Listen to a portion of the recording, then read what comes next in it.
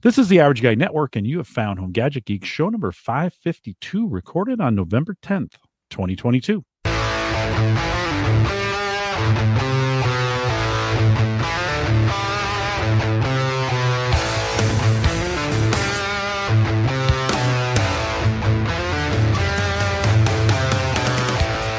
Here on Home Gadget Geeks, we cover all the favorite tech gadgets that find their way into your home. News, reviews, product updates, and conversation, all for the average tech guy. I'm your host, Jim Collison, broadcasting live from the AverageGuy.tv studios here in what was a beautiful Bellevue, Nebraska. The weather changed on us. We went from like 80 to 20 in the course of the day. Dave Hamilton is here from Mac Geek Gab. Dave, you're on the East Coast. It's coming towards you. You know it's going to get cold, right?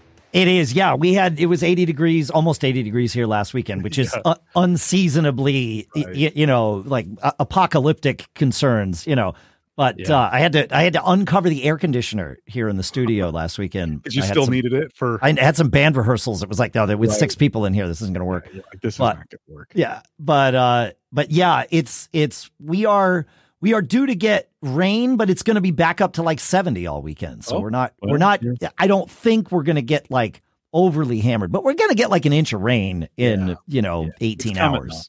It's coming. The My Radar that's up on my screen right here says 35 in Omaha right now. Yeah. It's coming your way because it always is. Well, it's we're not out here to talk about the weather, but you guys know I love to do that. Of course, we'll post the show with some world-class show notes out at theaverageguy.tv. Big thanks to Marv B, who joined me. We know him as Uncle Marv from the IT Business Podcast. He was here last week. Big thanks, Marv. He's in the chat room right now.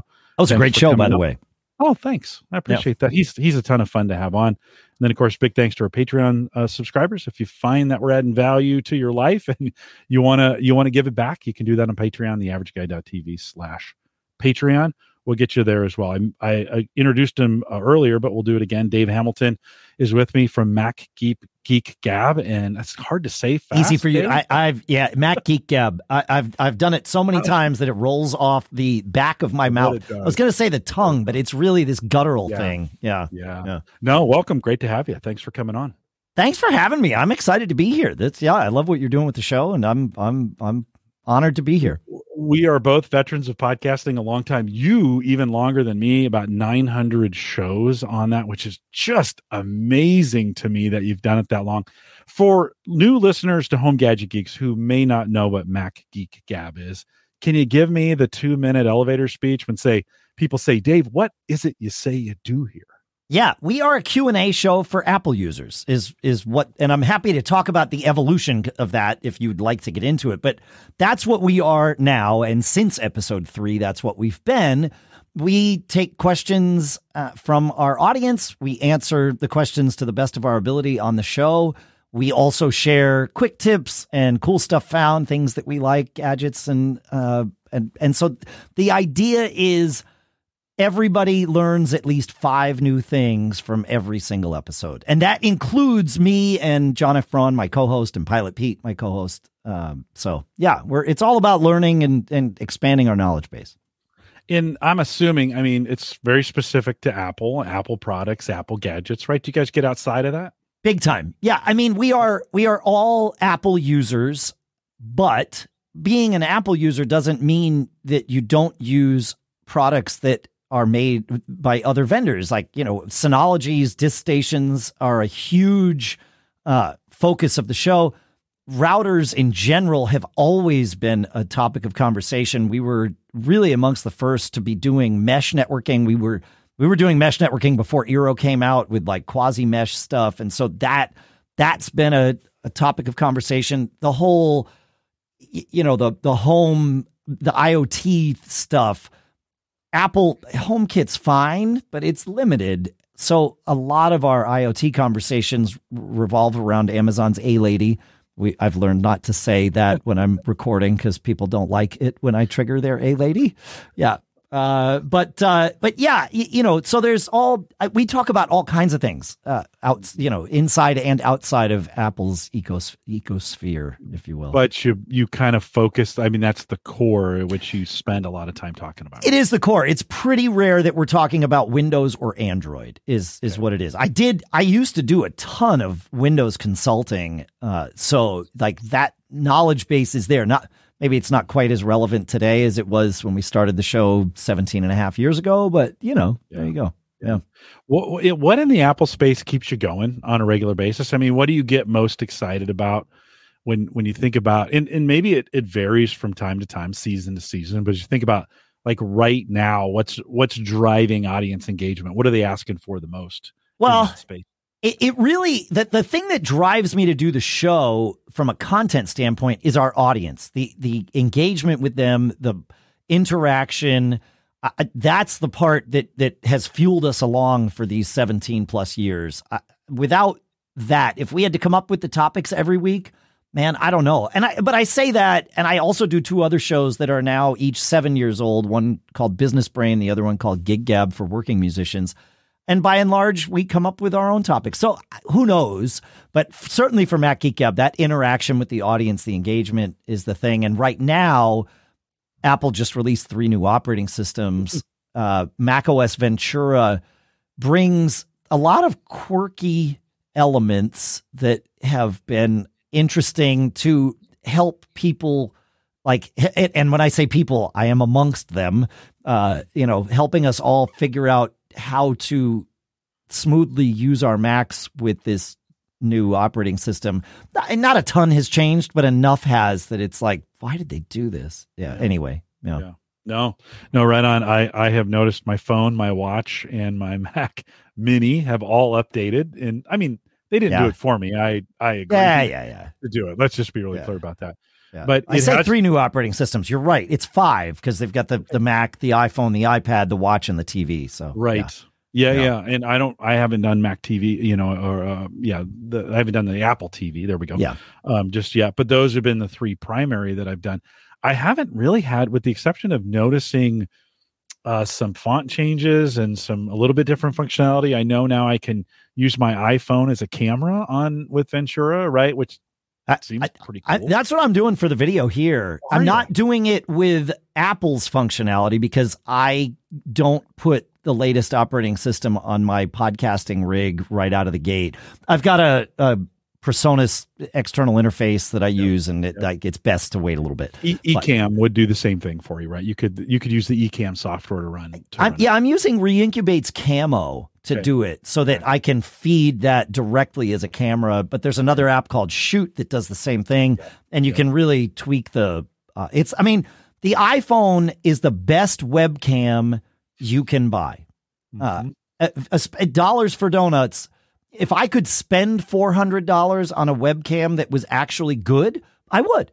But it does not exist. And I think the reason is the iPhone benefits from not just hardware, but all the software. There's so much math happening to make our pictures look good on the iPhone.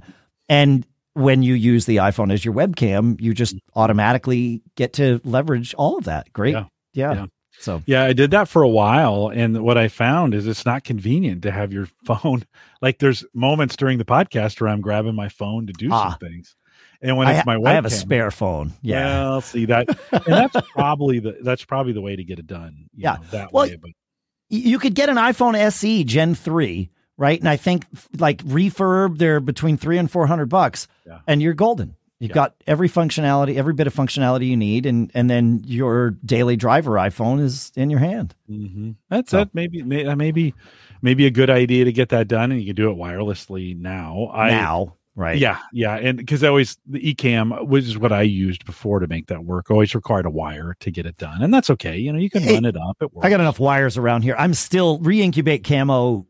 Now supports wireless, but I still have a wire. I mean, it needs to be charged, and it's permanently here, so it doesn't matter. Yeah. I have a watch version 4, so that's one of those things, like I'm just not that willing to upgrade my watch. Like we used to buy watches and we'd wear them for 10 years, and then you would get another watch. And so I'm still kind of in that mode. Now they made some nice changes with the new Watch OS and the way that works, but I haven't really found that compelling of a reason to go. I think we're on version 8 at this point. Are you a watch guy, and is there a reason to go from 4 to 8 at this point? So I am a watch guy, and also I have an Apple Watch. I very much like mechanical watches. I like the technology of an automatic watch. and I love that it doesn't have a battery in it. Right. But I also love the functionality of my Apple Watch. I don't know many people who upgrade their watch hardware every year. Some people, of course, do, but I don't. I'm still on a Series 5 here. That was my first watch since the OG watch. And the thing that I will say, the difference for you from the Series 4 to anything newer than that is the always on display. That's for me, that was a big difference. And I think for a lot of people to be able, while I'm in the middle of a conversation, to just sort of glance at the watch and not have to, flick my wrist exactly the right way to get it to light up. I can just see what time it is, tap it. Yeah, exactly. Because now, I'm not paying attention. I'm watching the clock. Whereas otherwise I can just, a quick glance and it's right there. So that part I like of the Series 5. I actually bought a Series 8. My co-host at Mac Geek Gab, John, had never had an Apple Watch. And when I was with him a couple of weeks ago, we decided, let's both buy Apple Watches. We did them on the Amazon, Prime Day deal or whatever. Right. And when it arrived, I was like, what do I need this for? My dad's got a birthday coming up. I talked to him about it. He was very interested in the idea of having an Apple Watch. He rides his bike all the time. And so and I'm like, oh yeah, okay. This is much better suited for him than me. It doesn't mean I won't get a Series 8, but it means that I literally had one and didn't even open the box. Well, that says something. But I had trouble reconciling for the longest time, like of having a full-time watch like I couldn't ever wear another watch again because it was like, I want to get the stats from this thing every day, all the time, everywhere I'm awake. Right. And I tried wearing it when I was sleeping for a while. And of course you'd roll over and the light would come on. Sure. And you can't get it to come on when you just They fixed that, by the way. That part's all good now if it's in sleep mode. Yeah. And it does. I've got that. But for a while, you turn over, I'd wear it at night. And I even contemplated for a while, like, okay, I'm going to wear my Apple Watch during the day and then put a Fitbit on at night to do, because Fitbit's got some really good sleep tracking and some of those kind of things where I could alternate between the two. But it was at that moment, I'm like, I've got some nice watches. I'll never wear them again, and it was really hard. And it's not like I've gone back to the other watches, but it was for a while, it was really hard to reconcile that. Like, I'd still like to your point, I've got some nice mechanical watches that I'd like to wear, but I have a hard time taking this thing off. I mean, how do you work through that?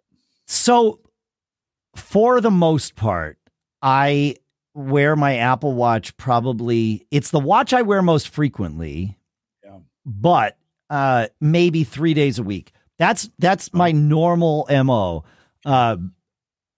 Since the end of July, I have been wearing my Apple Watch every day. I talked about this on Mac Geek Gab. My health is fine. I have to preface this conversation with that because otherwise people don't. But I have these like little fatty lumps called lipomas that are under my skin, and I've had them forever, and they're mostly fine, but occasionally they bother me. And this year I'd been developing too many of them in the wrong places, like in my elbows and stuff, and I was having to have surgery to have them removed. And it started impacting like my thought processes and my mental health. And so I was like, all right, I got to figure out how to stop these things from growing. And so I did all kinds of research, and even the fringes of the internet have no advice on how to not grow these things. But I reasoned, hey, if I develop less fat in my body, then I will have less of these things. I need to say that experiment failed miserably. But I have lost like 30 pounds since the end of July. Right. And so in tracking all of that, it's been handy to have my Apple Watch on. And so for the most part, I've been wearing it full time, not while I sleep, but, all day, every day. If I go out to dinner, I'll grab one of my, fancy mechanical watches or whatever, just to change it up. But even that, it's like, oh, I'm going to miss out on steps. I'm still doing the steps, even if the watch doesn't know. I have to say that to myself. Right. Yeah. Right. Yeah. Well, and there's some way to tie that in with the phone too, or you can have the phone, right? Ish. Yeah. Yeah. It's not perfect, which for us, for those of us who are completion, who like to complete things, we like complete records. We want 100% of the things. It's a real dilemma, It is. I now understand that dilemma. I didn't up until July, but now that I've been kind of in it for a few months, it's like, how do I get out of this? I got to figure out how to not be obsessed. When are you charging it then? If you're wearing it all the time, I'm not wearing it at night. I'm charging it all night. Okay. Yeah. I haven't gotten to the point where I'm tracking my sleep with it. I don't want to overshare here, but I don't like to wear anything while I sleep. So, we'll leave it at that. No, I get it. I get it. But there are, as I've gotten older, I'm snoring more. I'm not sleeping as well. Yeah. There's some real things. And I guess I could put my phone on a stand and I think there's some sleep apps that would be running right off my phone. Yeah. They'll record your snoring and play it back for you in the morning. Yeah. Not that that's helpful. I know it might be helpful, but it's like, I know I snore. I probably need to do a sleep study. To get that done. That was always the question I always had about charging, was like, cause I wore it for maybe the first month. I got it at night while I was sleeping, and it was just, I toss and turn enough as it is. And then it was on. And so I thought, well, I'll just put it downstairs on my desk in the charger away from me. So I'm not even, contemplating, but I have thought about going Garmin at night to do some of this, because they've got some really good, that area of sleep tracking has gotten a lot better. Yeah. It's not a bad thing to have this data. I understand how it is for people that get this data and it's distracting. I thankfully am not wired that way, at least not about this stuff at this moment. If I start having, I'm in fairly good health. In fact, I'm in great health. If that were to change, then I think, I would wind up being more obsessed about these things. But it is good to have that data. So yeah, I've thought about, could I track my sleep and in a way that didn't negatively impact my sleep? That would be a good thing. I do still have my OG Apple Watch, which miraculously, probably because I didn't wear it every day, the battery hasn't exploded on that yet. Like it has on everybody else's.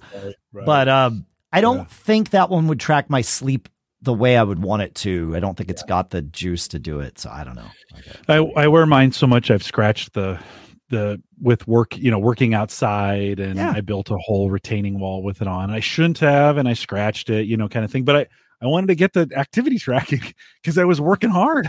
It's one of those kinds of things. No, I get it. I've been wearing mine when I play the drums, since July. And that was something I never did. So, yeah, I get it. I get it. Yeah, no, it's right on. On episode 951, you guys talk a little bit about alert blindness. And one of the things I've noticed since the new upgrades, and not that it got worse, but it's just been noticeable. Like I am getting, you mentioned this just a second ago as we're talking, I am getting a ton of alerts on my watch so you're talking to somebody and my LinkedIn is letting me, and I'll look and somebody immediately says, you got to go. You got to leave. You got to go to the next. That's the social signal, right? Is it, Yeah. And so like I've I turned off Facebook notifications, those, and see, now my watch is talking to me because I just asked it a question, right? Yeah. When you guys talk about this and you think about alerting, I turned off Facebook. I still get my text still come through, but I don't get a lot of text. Facebook by far. I'm big on LinkedIn because that's what I use for work. And so I'm getting a lot of a LinkedIn. Is the answer to selectively choose what alerts make it through to be that way? Or is there something I'm missing on that? So there's a couple different ways to have your cake and eat it too. Because the easy way is to just go on do not disturb all the time, and then it's not an issue, except that you're not getting the alerts you want. So one way certainly is, like you said, be very selective about which alerts pass through to your watch versus which ones are on your phone. The other is to take advantage of Apple's focus modes. I thought these were a worthless thing when they were first announced. I thought I'll never use that.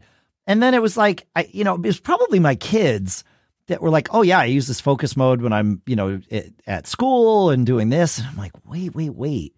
Okay. I'm starting to see it. And for example, when I come into the studio to podcast, I set a focus mode called podcasting, and it it does a couple things. First, it turns off notifications from everything and everyone except the 4 people technically, who are my co-hosts with shows. So if they text me, I will see it. Now, it does mean that right now, if any one of them happens to text me, I will get interrupted, right? But, it narrows the field down. Yeah. The other thing it does, because Apple's ecosystem is Apple's ecosystem, is I've got a automation that gets triggered when I turn on podcasting focus mode that turns on the purple light behind me. It turns off the air purifier here in the studio. And then when I turn off podcasting focus mode, it undoes all of that stuff. And so, but those focus modes can be great. Like, for example, I have one that I call nuclear. It's not what you think. It's probably not what you think.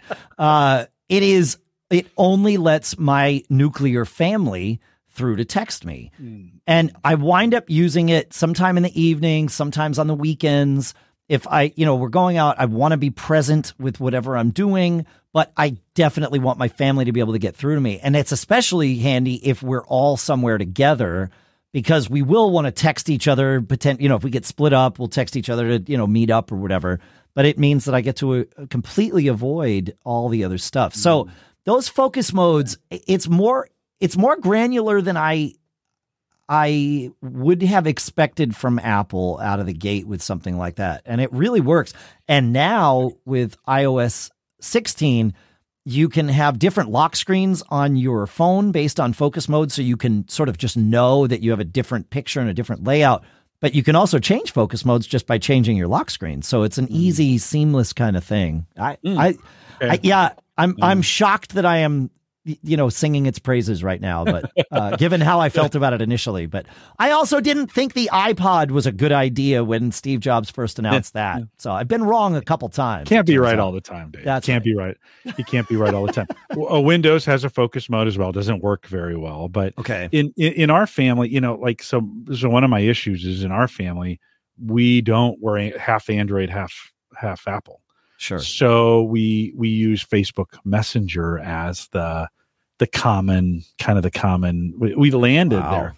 Wow. But I block all Facebook from my watch notifications. So I have to check my phone when my family wants to get a hold of me. It's a mess. We're in a little bit of a communication mess that way, because we don't have, even my wife says, the fastest way to get a hold of her is on Facebook Messenger, but she's like, if I'm driving home, those messages don't come through on on Android. They'll come to the car via text.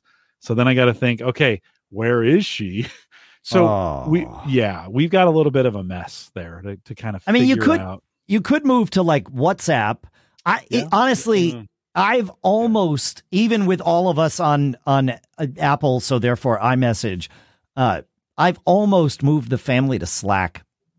To just create a Slack workspace for the family. That way you can compartmentalize things. We've got, weekend plans and this, that, and the other thing, but you've got your direct messages and it's all in one spot. Yeah.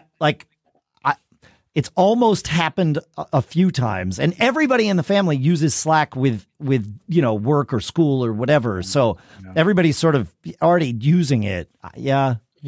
Well, we tried Discord because we thought, same thing. Let's go to Discord as a family. I can't get everybody to install the app from, family. They're like, I don't want another app to go to just for family stuff. So there's a little bit of rebellion on that. So we're kind of half and half. We started the Discord group, and then it's pretty much died and fizzled. Place. Yeah. I have a son. I have 5 kids. So I have one of my sons uninstalled Facebook he's like, I'm done. I'm like, how are we going to get hold of you? He's like, I don't know. Just figure it out. Figure it out. Yeah. Yeah. So maybe WhatsApp is the answer, right? Yeah, they wouldn't install it, though. That's the thing. The kids would be like, yeah, no, we don't want to.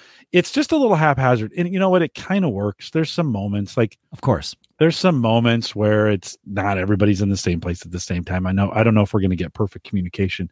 It was just one of those thoughts as you were talking about having, especially when you said, I've got this group that's just my family that they can get through on.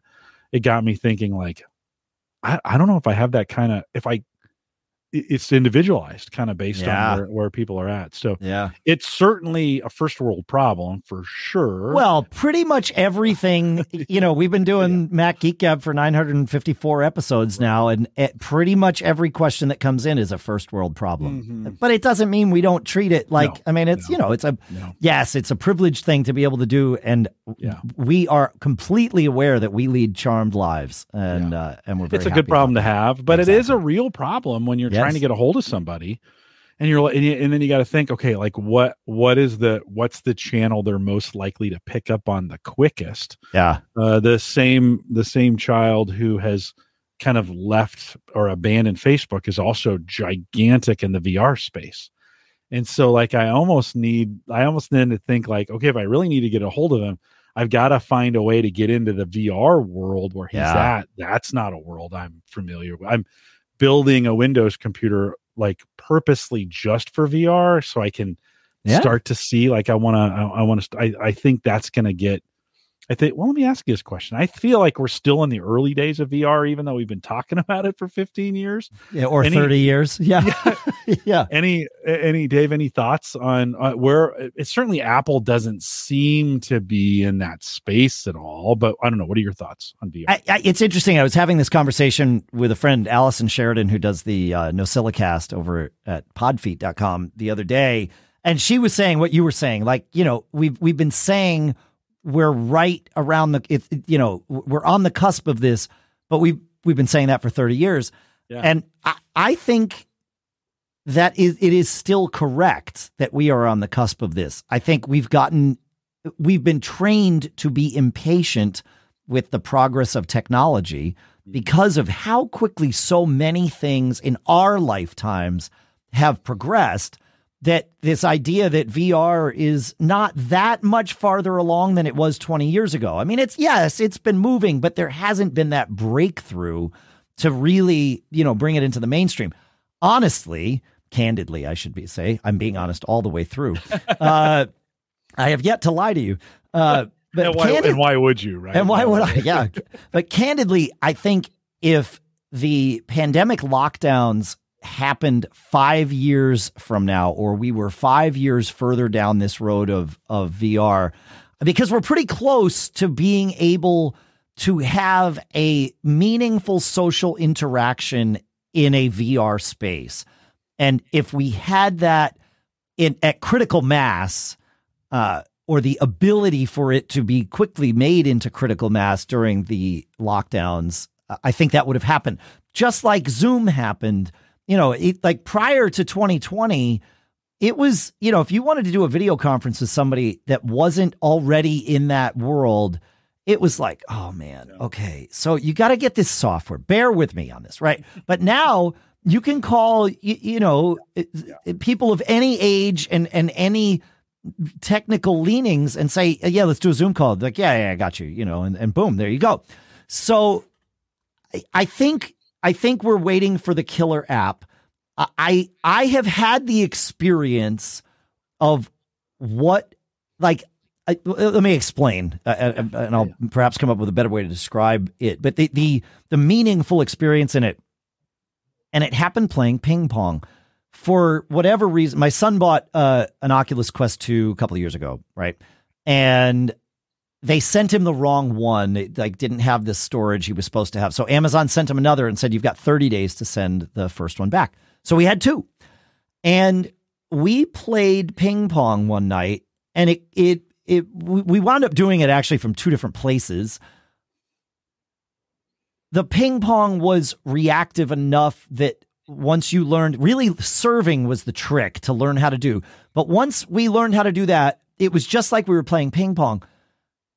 But what happened was it transcended ping pong, because when we're in the same room together playing ping pong, sure, we're playing, but we're having a conversation, and it's a meaningful conversation. But there's this ball bouncing back and forth between us, and certainly it's competitive and all of that, but the conversation just sort of happens almost separate from the game. And that exact thing happened with the headsets on. And after like 20 minutes, I was like, wait a minute. This interaction feels more real than a Zoom call. It feels more real, certainly, than a phone call or texting in that way. There was a human connection that happened that I've not experienced other than being in the same physical space with someone. And so we're there, right? Like the tech is good enough. It's just not affordable enough, or really it's that people don't have a reason to have it, that the people who want it will have it. Just like Zoom 3 years ago, you and I would probably have had it, but otherwise people are like, no, I don't need that. But once people did need that, then it was adopted very, very quickly. And I think the same will happen with AR and VR. Apple specifically, there is enough chatter out there to support the rumors that Apple will be releasing their VR. I'll call it a headset. I don't know if it's going to be a headset or glasses or whatever, but that I'm told is coming in January. Oh. Yeah. Now, what does that mean? I haven't been told this by Apple, just to be clear. No. Right. No. Yeah. But do you feel confident? Okay, so I'm right in the middle of doing a Windows build. Yep. So I'm getting the latest AMD processor. I'm getting a pretty nice GPU. By the way, my Mac is a Mac M1 Mac Mini. So that I bought that last year. Yeah. Has it been out for 2 years? When did that first? Has it been 2 years now? So this January will be 2 years. I bought it as soon as it came out. I bought it live on this show. By the way, my previous co-host, Mike Weger, he was a Mac guy forever. He came on this show. He went to Windows. I think maybe I told you this when we met. He went to Windows and I went to Mac. That's great. That's amazing. But based on what you're saying, am I still on the right track to be building a Windows box to host this thing on? Or is there any hope that Mac would provide something for me that might work on my Mini? Well, my guess, and this is far less informed than my January, rehashing of the January predictions.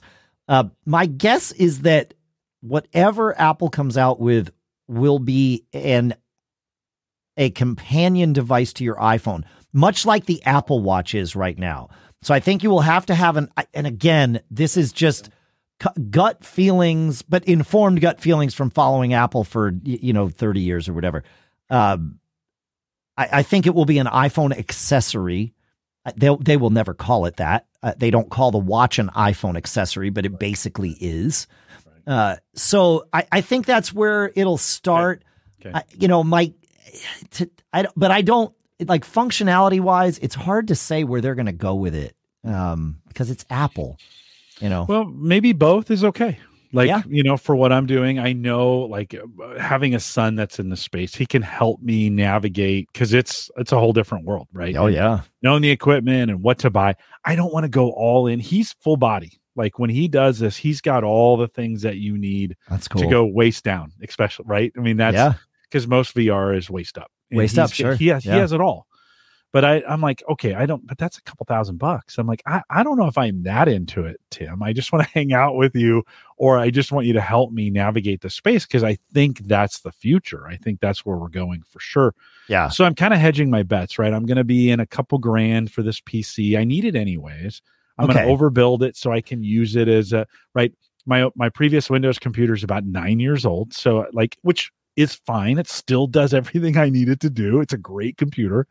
But it's probably time to get a modern GPU and get a modern CPU, right? And build those things up. So it could be I could do both and I guess that's like if you had said, oh, no, we're hearing rumors of a headset and you're going to need to have the most up-to-date Mac to be able to do this or whatever. Well, my guess is the M1, if in fact that's the direction it goes, the M1 would be more than powerful enough to do that. Yeah. Well, that's interesting because I hadn't thought of that until we'd had this conversation. I've always been heading down the Windows path on this one, but just thinking, Apple really hasn't been talking about it very much, but maybe I should keep my eyes open for it. Definitely keep your eyes open. I'm very curious for obvious reasons. Yeah. From a Apple perspective, I feel like the ecosystem's, I don't want to say stale because that's not true. I mean, there's a lot of new things, but they're not gigantic leaps but what we used to see from them. But you're in the space every day. Am I wrong on that, or is it getting more mature? Well, it depends on how far back we're looking in terms of like right now. What is that definition? Because the whole M1, the Apple Silicon being used in Macs, that was a quantum leap for performance, and battery consumption and heat and all of that. Like that made laptops actual laptops, So from that standpoint, it's very exciting. But we're there now. And, the difference between the M1 that's in your Mini, which is also the M1 that's in my Mini in my office, and the M1 that's in my MacBook Air, that's my travel computer, there's not, for people like you and me, and I'm making assumptions about you based on our conversation here, but certainly for people like me, there's no difference between the M1 and the M2 and the Ultra and the Max and this, because I've had those devices, and it's like, well, yeah, but the M1 is still remarkably faster than I need it to be. So I don't need, I get why it should exist, but for someone who used to always buy the quote unquote pro computer because I knew I needed the horsepower, that the most horsepower I could get, that's no longer true. I don't do those kinds of pro things on my computer that require heavy CPU use. It's, So that's exciting in a very boring way, in that you just get it and the problem is magically solved and you never think about it again, which maybe is why you aren't thinking about it again, right? Because you have it, you're there, and you've taken it for granted. Yeah. Well, this podcast grew up in an era of constantly changing. We covered a lot of Windows stuff, right? Sure. Constantly changing, and Windows has gotten super boring too. Like it's like, right. Windows Moore's 11. law. Well, I mean, Moore's law we threw out the window when we started parallelizing, right? But my podcast is the same way. There were always new hardware things to think about, and it wasn't until the M1 that came back for us. Right. So you feel like that M1 is a significant departure point when we think about future technologies. What are you seeing ahead? Does that have future potential as well from what you're seeing? Well, yeah, I mean, the M1 is the most limited version of that paradigm. The whole system on a chip thing where, you've got shared memory and the shared bus, so that to call it a shared bus is not even correct. It's just, I understand. It's one bus, it just like, an omnibus. It's the I like that. That's great. Yeah. Right. But but it was as a functional for sale proof of concept, was like, oh, holy crap. Like, we're here. Yeah. And again, for most of us, not only is it a taste of what the future can be, it's the future. It's like, oh, this is more than I need for now. Will I need something else down the road? Sure. But it won't be for 10 years that I would need something else. I will buy something else it far sooner than that, because that's who I am. But, computers, most people don't need to replace the computer but once every 10 years. Mm-hmm. So, but in terms of the future of this, I like that paradigm will march forward, I think. So for me, so I had M1 envy. I've said that on this show. Like, it came out, I started looking at it. I'm like, this thing's amazing. I have to have one of these. And it was the first Mac that I'd had in a decade, right? I'd been pretty much a Windows guy. I had a Mac back in the old, when they still had the, what was the chip before they went Intel? PC Pro? The PowerPC chip. Wow. So my last laptop had the last PowerPC chip in it. And I got 7 years out of that thing post its life, and eventually put it to rest. They weren't updating it anymore.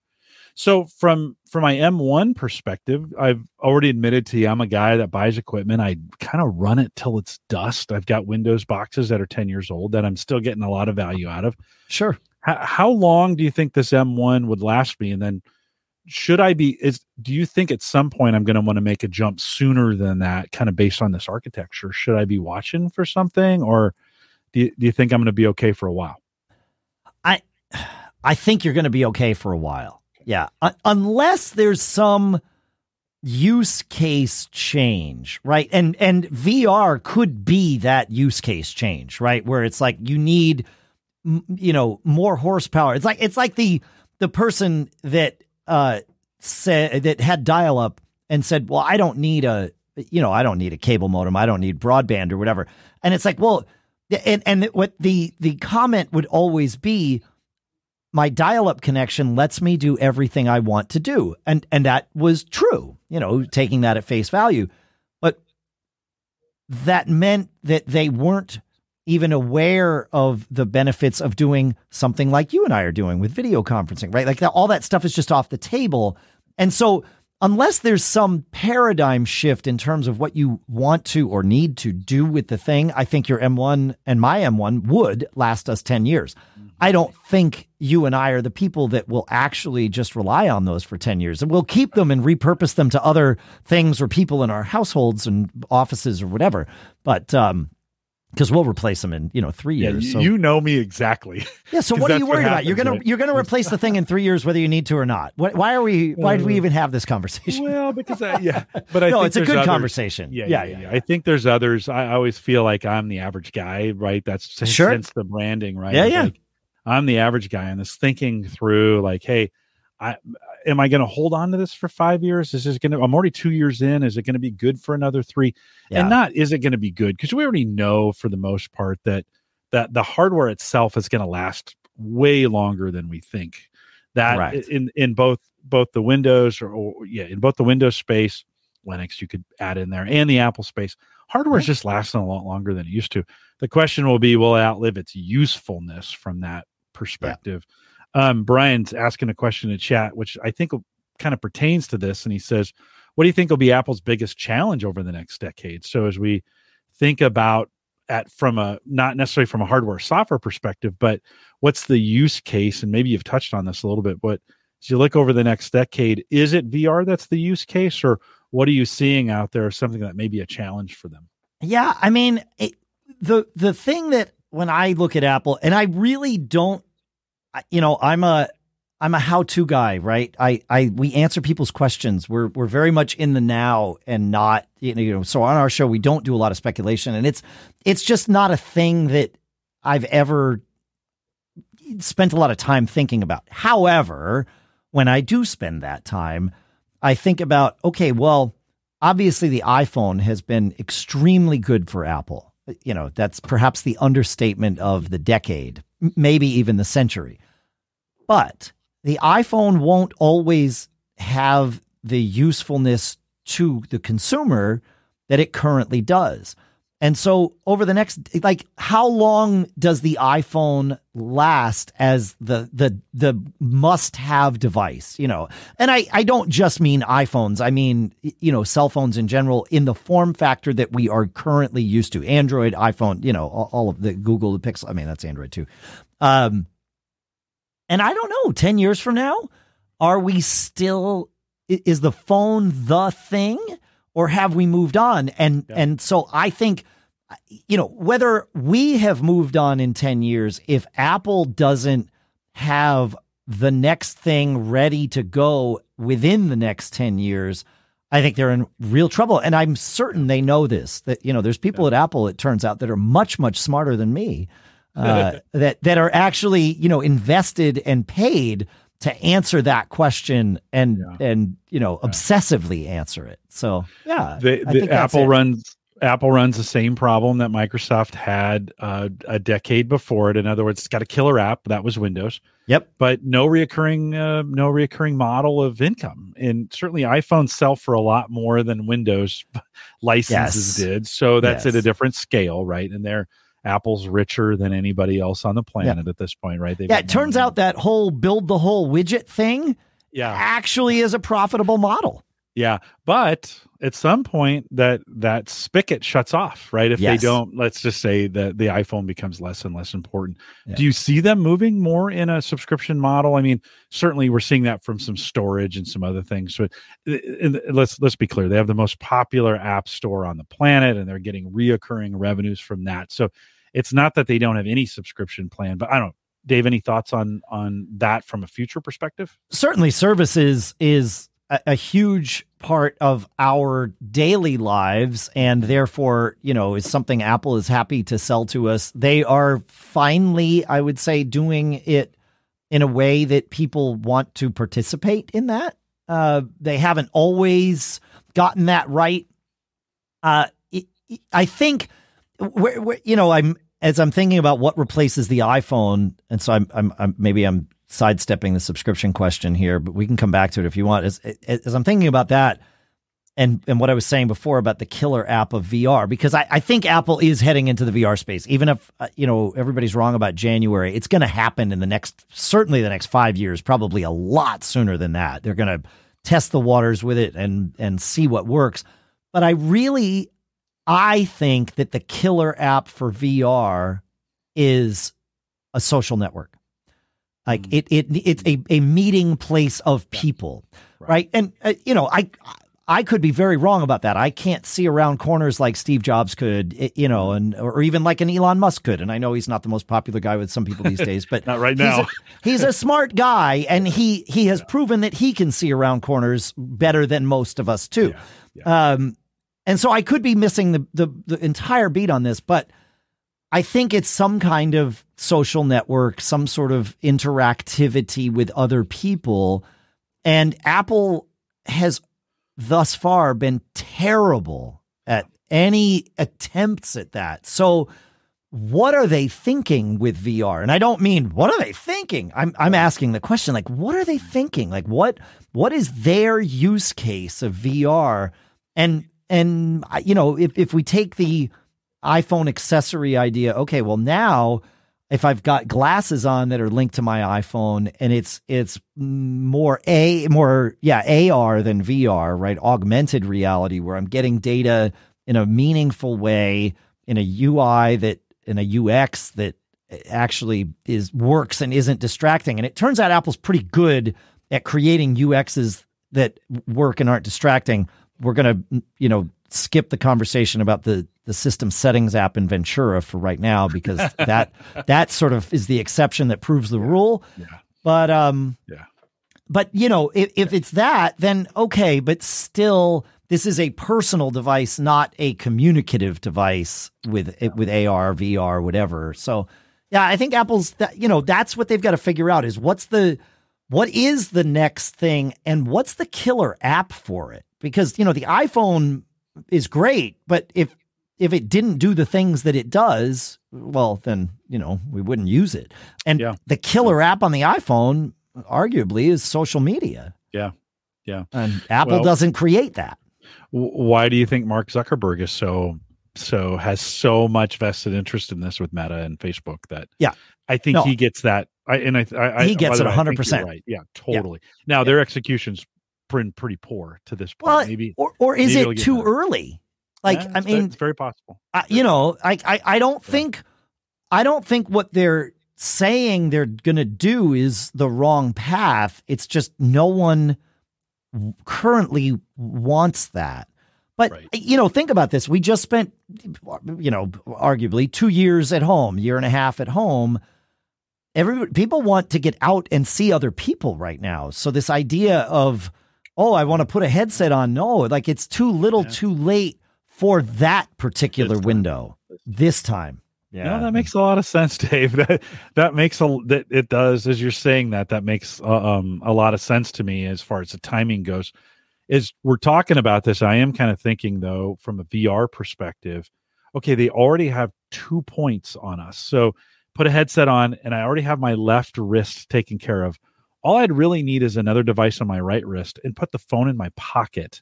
And I have 3, right? This thing is designed for VR in a lot of ways, right? Because it's got so many, it knows when I'm upright. It knows when I'm laying down. It knows my geo position. It knows where I am on the planet. It knows so much about me. I hadn't really thought of it in those terms, but now I have 3 data points plus the glasses or whatever we're using for that. Yep. So that's a 4th data point. All of a sudden, VR seems pretty easy in that space, right? Sure does, doesn't it? Yeah. Yep. Yeah. I know that, and that's why I think it's going to be. Yeah. You have to have an iPhone to make it all work. Yeah. Like I think it stays in the ecosystem. Yeah. I just don't know what Apple's killer app is. Yeah.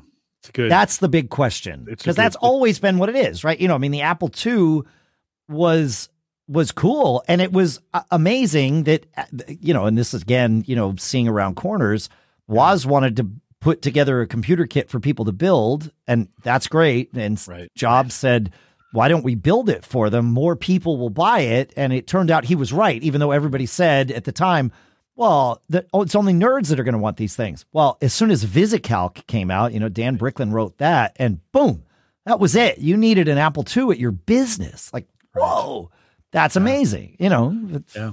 It's the first computer I programmed on, 2E. Same. I was on a 2C. Yeah. No, right on.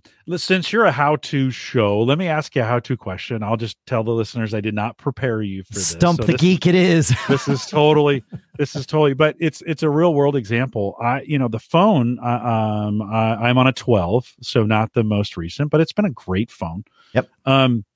I'm running the Microsoft Translator app, and it's actually a web app that I've used at work, which works really great. I feed our audio in, it transcribes it and translates it into 60 languages, which is pretty great.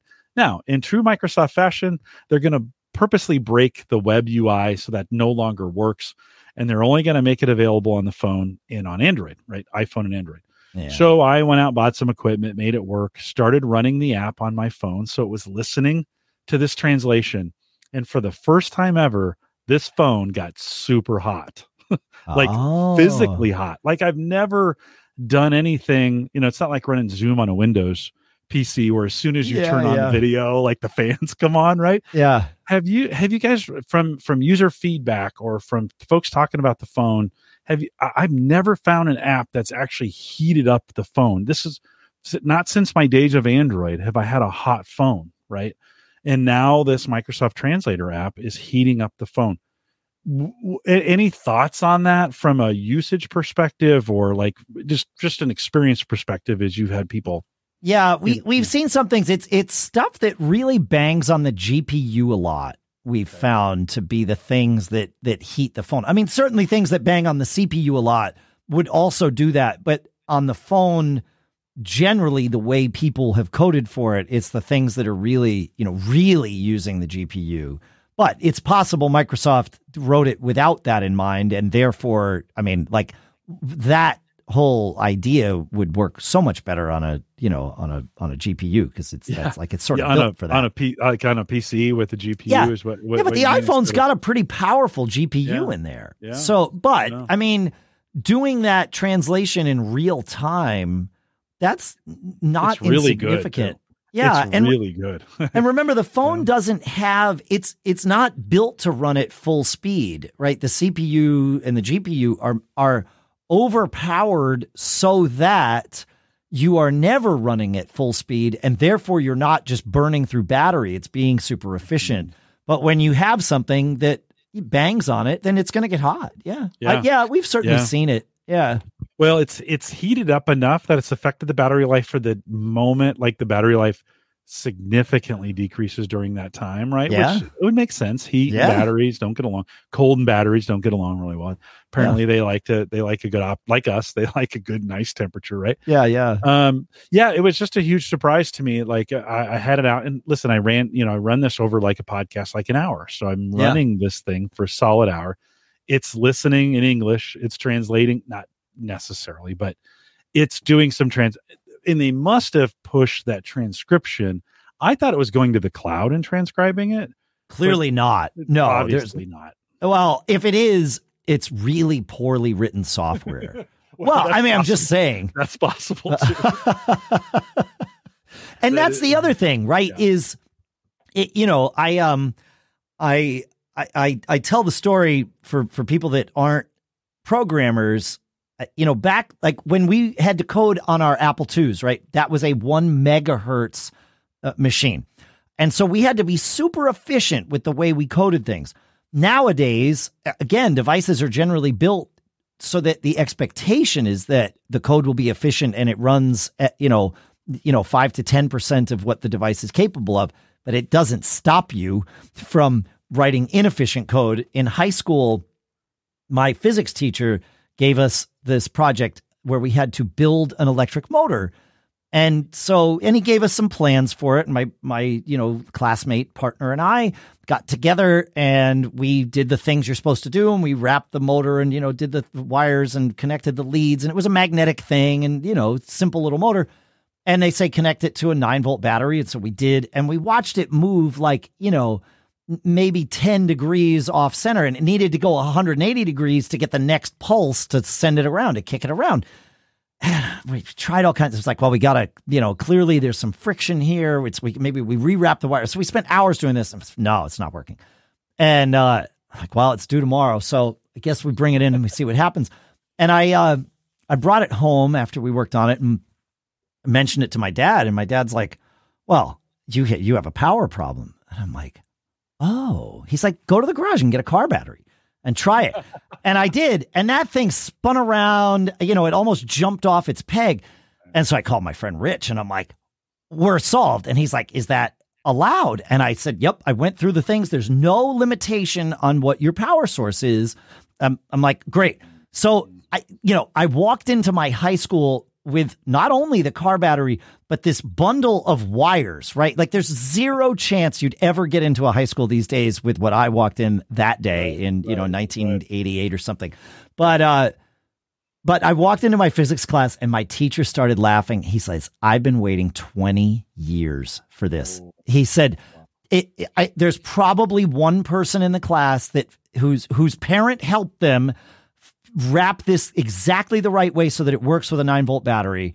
And as people were coming in, he asked, and certainly there was this one, one woman in the class, one girl in the class. And so it was like, yep. And he said, all right, here's the deal. Cause I've thought about this. You're allowed to use that, but you have to let everyone else in the class use your car battery too, because they need the same chance that you've brought in.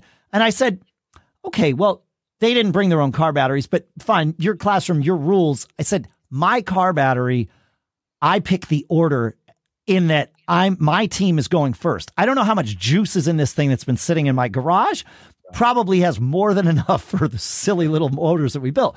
And sure enough, everybody passed for the first time ever. Anybody that bothered to build the motor passed. But that's potentially what we're talking about with, you can write sloppy code today and it will still run. It's just, it'll peg your CPU. Yeah. So, but we've all got car batteries when most of our code should be written for 9 volts. Right. And most of it is, to be fair, like most people write pretty efficient code. So, well, this really worked well on PC. Like it worked well on Mac. Like not that part mattered, but in the desktop world, this application worked fabulously. Huh. I don't understand, and I kind of know why. I mean, it's like I'm not using it as they intended it to be a translator between you and me. Oh, so we would be in person. I see. Of course, we would put the phone between us, and we'd have this conversation, right? And it here I am feeding a full length podcast into it. That's then going out to the whole planet, and I've got dozens or hundreds of people potentially watching the translations. I mean, it's a beautiful use case for it.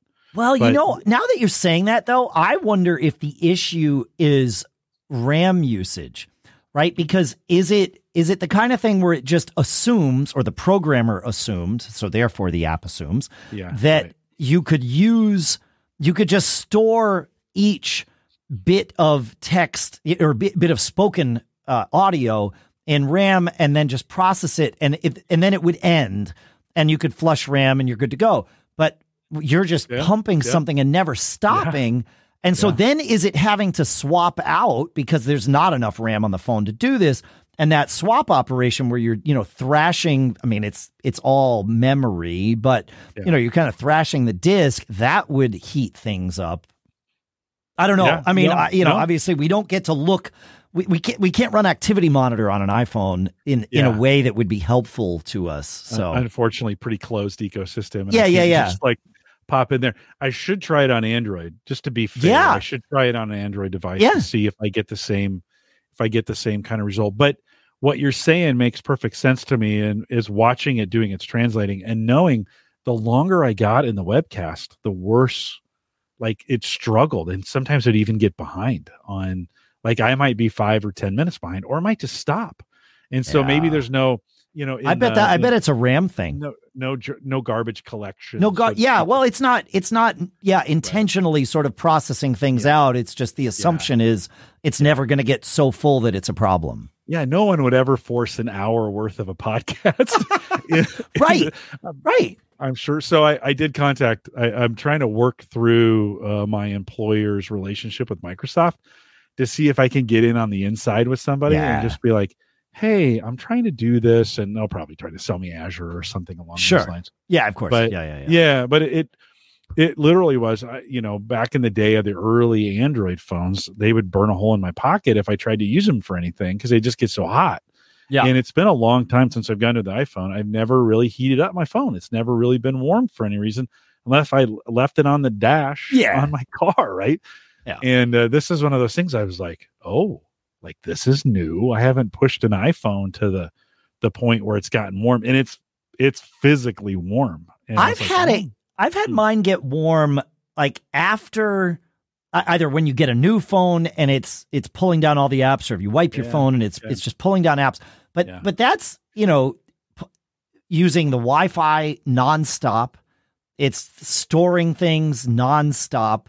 So I felt it get warm there, and that's what makes me think: is there a storage element to what you're doing that is causing that heat? Good, it's good. I just love to get some feedback to Microsoft to say this isn't one of their flagship apps, so but I'd like to get like, hey, there's actually a great use case for this. I'm using it. Like, help me if we can feed some things in. Now there's services that are doing this. So it's just nice because Microsoft made this available for free. Yeah. So I was like, hey, why not get 60 languages out of it in our user base? It was super great. Dave, as you think about, I ask you a future facing question, but not thinking about a year or two, but thinking about what's coming up for you guys on Mac Geek Gab as you think about end of the year. What kind of topics are going to land in the podcast there? What do you guys think you'll be covering? Everybody covers, all the tech guys cover, Black Friday and Christmas and stuff like that. But what's coming up for you guys? Well, so we have our own sort of angle on all of that. It is the holiday season. There's lots of cool tech that comes out this time of year. And so we have a segment to the show that we call Cool Stuff Found. I know it's not the most original thing, but it's certainly descriptive. I like it. No, it works. It's one of those things that just sort of, we started calling things cool stuff, and it was like, well, it's Cool Stuff Found. And so we and our listeners are always on the lookout for new things, tech that's going to make our lives better. And there's been a lot lately, and the queue is full. So I'm excited about, sharing all the cool things. We've expanded the amount of time we give to that segment, as we often do this time of year. Just because there's, lots of cool things. Robot vacuums are a huge hit. Yeah. If you folks aren't using a robot vacuum yet, the new Eufy X8 is spectacular and so smart. So smart. So okay, I may have to check that out. Erin Lawrence, who's on here a lot, she's a Canadian reviewer. Okay, and she's gotten all into the robot vacuum cleaners. Like on her site, you can go see all the reviews. She's done them all, and I talked about it for the longest time. My wife could probably hear me talk, so I'll say this really loud so she hears me. But for the longest time, I was like, we ought to get one of those. She's like, you don't need a vacuum. You don't need a robot. In fact, my daughter said to me, Dad, it's the only thing you get exercise with. So, because I do the vacuuming in the house. Sure. It's like, do you really want to cut off your only kind of form of this during the pandemic? Do you only want to cut off your only form of exercise? Well, then I went a couple weeks without vacuuming the house. Maybe it was like 4 or 5 weeks. I got a little lazy, and she said, actually that robot vacuum cleaner doesn't sound too bad. So we have ours run. Now we have them on every floor. On the floor that we don't sleep on, I have them run at 4 a.m. every day.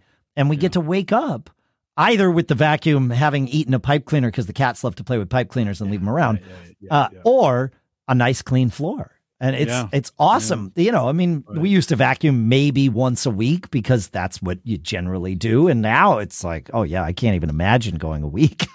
Do you spend a lot of time on the app seeing what it's doing and scheduling it, or do you just kind of set it once, set it and forget it? So the original ones, I had to be very careful with setting the no-go zones and, all that stuff. That Eufy X8, and this has been, this is true about sort of the current crop from most vendors. They've gotten so much smarter. Not only do they have LiDAR sensors now, some of them have cameras. They are just super smart about the way they will map a room and efficiently go and clean and all of that stuff. So that Eufy X8, I have that currently on our ground floor of our house, which is like, a minefield for a robot vacuum. I've never had a robot vacuum that I didn't have to spend, weeks tweaking to get it so that I didn't wake up with it stuck somewhere.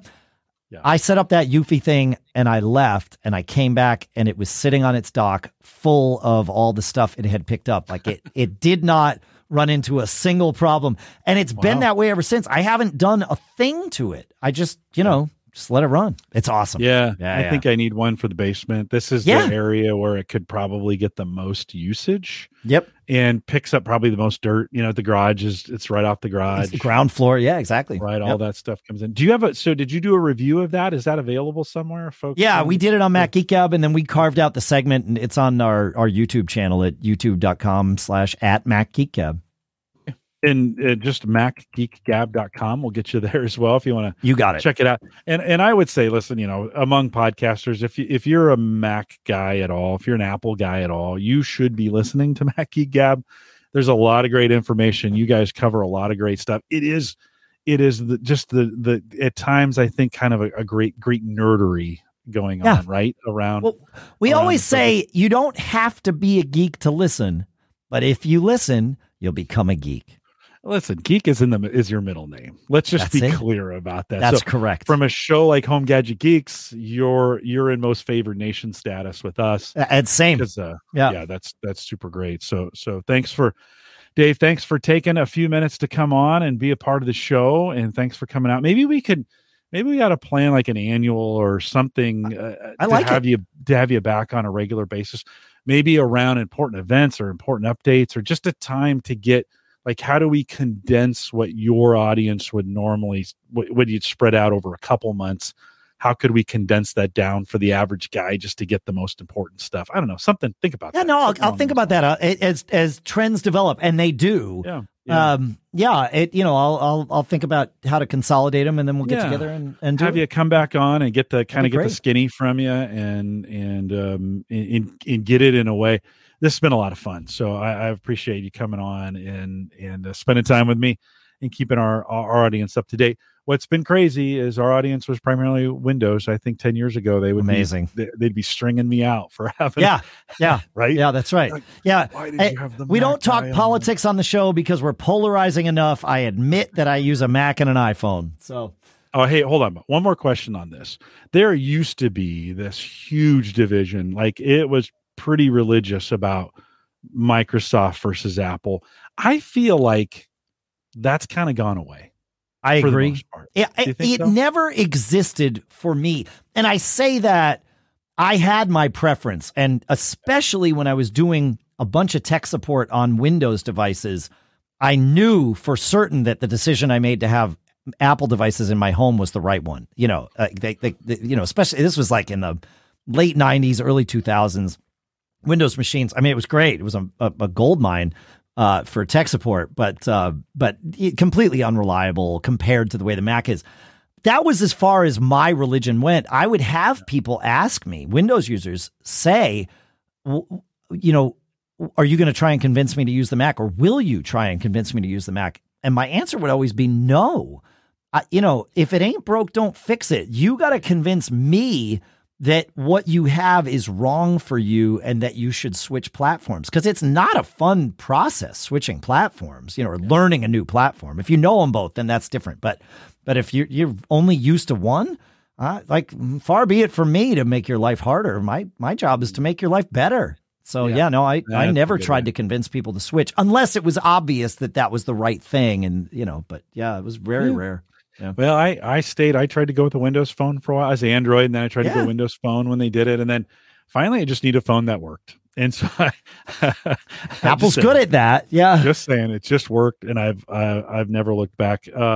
Two comments. Brian says I really enjoyed the show, so thanks. And then Uncle Marv, to my question about the being, he does not agree, right? Oh yeah. No. Okay. Right. He does not agree, and that's okay. That's totally fine. Yeah, we have our perspectives. Yeah. You can disagree on it. I just don't feel like, to be honest with you, I don't feel like it's much of a, even in our enterprise where I work, we've kind of brought in our designers and such, and even some of our developers need Macs. They just need them. Sure. And so we figured out how to support them and get them in the system. And it doesn't seem to be that, it's so much easier to share and collaborate across platforms now too.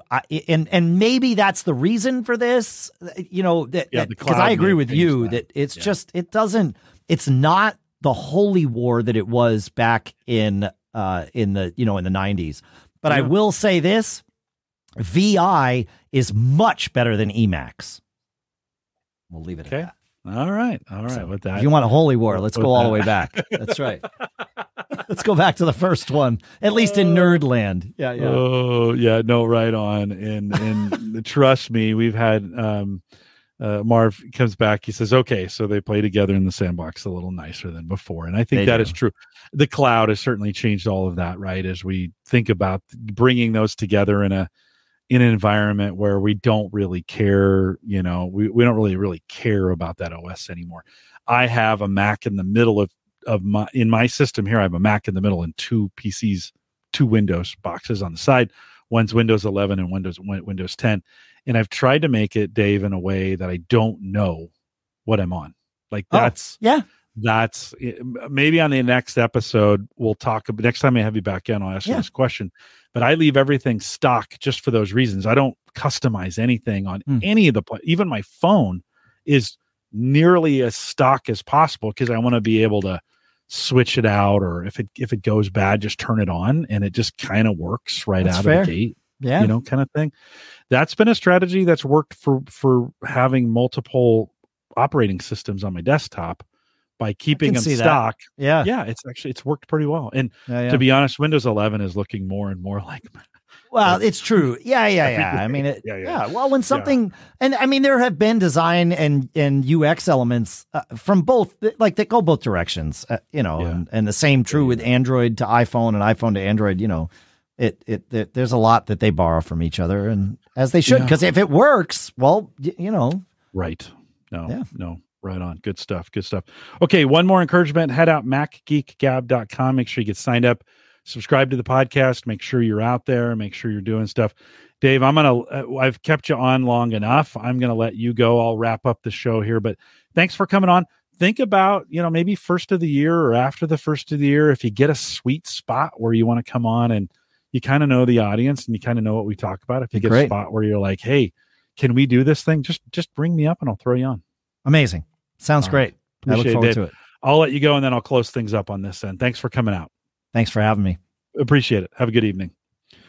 Okay, couple reminders as Dave is on his way out there. A couple reminders for you guys if you want to subscribe to the show. If you want to get it actually easy access to it, HomeGadgetGeeks.com will get you there as well. If you want to join the Discord group, theaverageguy.tv/Discord. If you want to join us on Patreon, theaverageguy.tv/Patreon. And if you want to support us from a platform perspective, you can sign up for a hosting plan out at Maple Grove Partners. Get secure, reliable, high-speed hosting from people that you know and you trust. Of course, that's Christian. If you want to get plans that start as little as $10 a month, head out to maplegrovepartners.com. And then don't forget, if you want to leave me a voicemail, if you got a question, head out to homegadgetgeeks.com, leave the voicemail, then email me, jim@theaverageguy.tv, so that you know, or that I know what you're getting. We are what you said, because I don't always get the notifications on that one, but it is an easy way to leave a voicemail message. We are live every Thursday, 8 p.m. Central, 9 Eastern, out here at theaverageguy.tv/live. Big thanks to Dave Hamilton, who came out from Mac Geek Gab. I'm serious. You're going to love the podcast. It's like, I went out and listened to a couple episodes, and I think if you like what we do here, you're going to like what they're doing over there. Yeah, you might be saying, "Oh, Jim, I don't have a Mac." Well, it's okay. Give it a try. Go out there and listen to it and see what you think. They're they're a bunch of good guys, and I think you give it a couple episodes. You might go back and listen to a couple past episodes. You might be surprised. That may be one that you add to your list. We are live every Thursday, 8 p.m. Central, 9 Eastern, out here at theaverageguy.tv/live. I think I'm going to be off next week. Just as a reminder for you live folks, most people don't make it all the way to the end. Yeah. So actually the next 2 weeks, although I have this tradition of bringing Samantha, my daughter, on for the Thanksgiving, that Friday episode. We still might do that. I'll have to talk to her about that to see. I don't know. Would you guys come out on a Friday? Would you guys come out on a Friday, the Friday after Thanksgiving, if I had Samantha on? I don't know. Give me a quick. I've done that, I think, the last 2 years, maybe, because she was always home from college for doing that. I don't have it on the schedule, but we may do it that Friday. Yeah, it'd be good to catch up with her. Why don't I say I'm going to do that? I'll ask her. I haven't asked her yet, but I'll ask her. And then Uyghur's back on the 1st. So December 1st, Mike Uyghur is joining us. I'm sure we'll talk about this episode because he's still kind of a Mac guy. And so he'll be back as well. So join us there. We're live every Thursday, 8 p.m. Central, 9 Eastern, out here at theaverageguy.tv/live. If you joined us live, thanks for coming out. I'll stay around for a smidge post show. With that, we'll say goodbye.